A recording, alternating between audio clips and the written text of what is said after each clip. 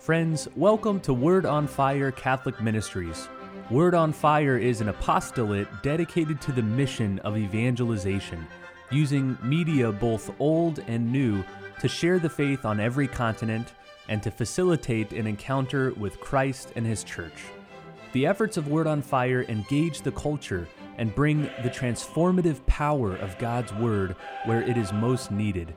Today, we invite you to join Bishop Robert Barron as he preaches the gospel and shares the warmth and light of Christ with each one of us. Peace be with you. Friends, if there's one absolute in our secular culture today, I would say it's non-judgmentalism. Right? What do you hear everywhere today? Look, everyone's got a right to his or her own opinion, his or her own lifestyle, sexual orientation, now even gender. To critique someone else is simply an arrogant imposition of one's own perspective on somebody else. Moreover, it gives rise to terrible feelings of inadequacy and self-reproach, culminating in self-harming and even suicide. And therefore, we tolerate everybody, and we indeed celebrate our diversity. Right? That should sound pretty familiar. I'm just rehearsing things you hear all the time in the secular press, on television, in almost any movie you watch. You know, we just don't judge people. Everyone's got a right to determine what their life's all about. Furthermore, some people seeking to defend this point of view from a biblical perspective will point to Jesus' famous enjoinder: judge not, and you will not be judged. Right? I mean, Jesus himself says that. So why do we keep judging people? They also will point to Jesus' great practice of open table fellowship. He had this radically inclusive way of being. He was friend not just to the saints, but to sinners too. Not just to the righteous, but to tax collectors and prostitutes. So shouldn't we have a similarly non-judgmental, inclusive attitude? Now, what should be clear is that this can't mean, I mean, whatever Jesus is meaning here, it can't mean that we never point out moral failures. Now, why do I say that with such confidence? Well, because Jesus does that all the time, right? I mean, take an honest look at the Sermon on the Mount, which is a summary of Jesus' teaching. You tell me there's not one word of moral judgment in that sermon. Or look at Jesus' interactions with the scribes and Pharisees. I mean, a fellow who shouts, "You whitewashed sepulchres, impressive on the outside, but on the inside filled with all filth and dead men's bones." I mean, doesn't sound to me like a contemporary inclusive guy. Do you know what I mean? So, how do we interpret Jesus' words in light of our own preoccupation with non-judgmentalism? Well, it seems to me it means we should never assume the stance of moral superiority. We should never lord it over people with our moral rectitude. We should never use the law to aggress others and put them down. Does that make sense? Because, you know, fellow sinners, we all do this all the time. We delight in gossiping. Why? Because we're kind of taking the high ground. I mean, I don't do these things, but these other people do. Or we use the law precisely as a weapon of aggression. Oh, I know the law so well, and I can tell you clearly you are violating it.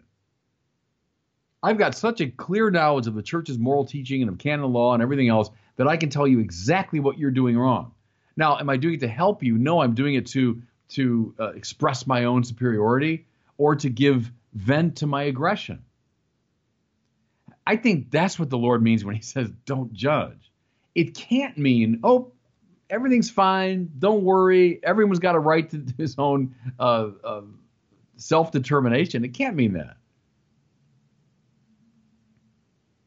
Furthermore, I mean, we should always be in an attitude of welcome and invitation, as the Lord is. I mean, he welcomes, yes, sinners and prostitutes and tax collectors, does that mean he's approving of their lifestyle? No, by no means. He clearly doesn't approve. He clearly calls them to repentance. But the first step in that process is indeed an attitude of welcome and invitation. So I think that's clear what Jesus means and doesn't mean when he says, don't judge. Actually, our second reading today from Paul to the Romans is rather eminently helpful here. Paul says simply and incisively that love is the fulfillment of the law. See, mind you, Paul was a man of the law. You know, he went to Jerusalem as a young man to study the Jewish law, the Torah, and all the attendant regulations of Jewish life. How do you sum up all these hundreds and hundreds of regulations? And Paul saw it very clearly in the command to love. But what's love? Love is willing the good of the other. See, and that's precisely why propagation of the law in a judgmental way is so ridiculous. For the bad attitude undermines the whole point of the law. You see what I mean? If you're saying, hey, I'm on my high horse to advocate for the law, and I'm going to come after you, and I'm going to put you down, and I'm going to put you in your place, well, you're undermining the whole purpose of the law, which is love. Okay. But now, be careful. Remember again, to love is to will the good of the other. Therefore, to remain indifferent to someone's moral failure, blithely to approve of whatever they're doing out of fear of hurting their feelings, is not an act of love. Let me say that again. To remain indifferent to someone's moral failure, they're on some self-destructive path. And blindly to approve of it because you're afraid of hurting their feelings, that's not willing their good, is it? In fact, it's just protecting yourself. Think of a parent who'd be so concerned with hurting his child's feelings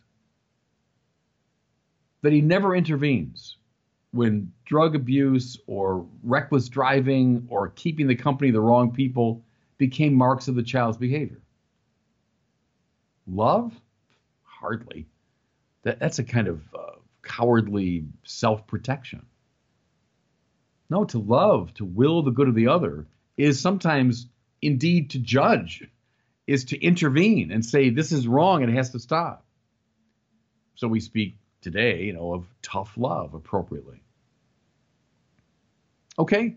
So that's kind of the background, I think, of how do we work our way through these teachings. There's something right about judge not, you will not be judged. It was never an attitude of superiority, never an aggression.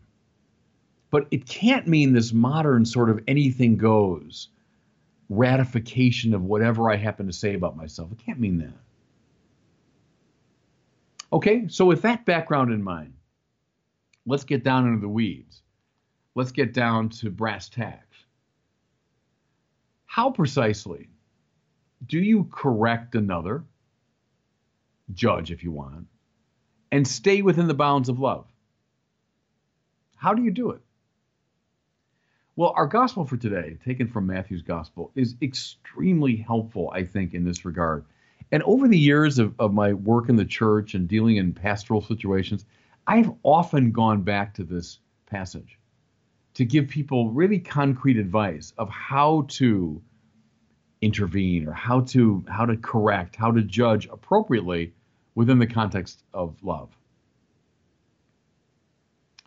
Jesus proposes here a kind of step-by-step approach, following, if I can put it this way, sort of process of subsidiarity. In the Catholic social teaching, subsidiarity means that problems should be adjudicated at the most local level first, and only when they can't be adjudicated there should they be moved to the next level of authority, right? So you move slowly from the most local to the highest. You don't run to the highest level. Well, there's something like that here, I think. Listen now what the Lord says.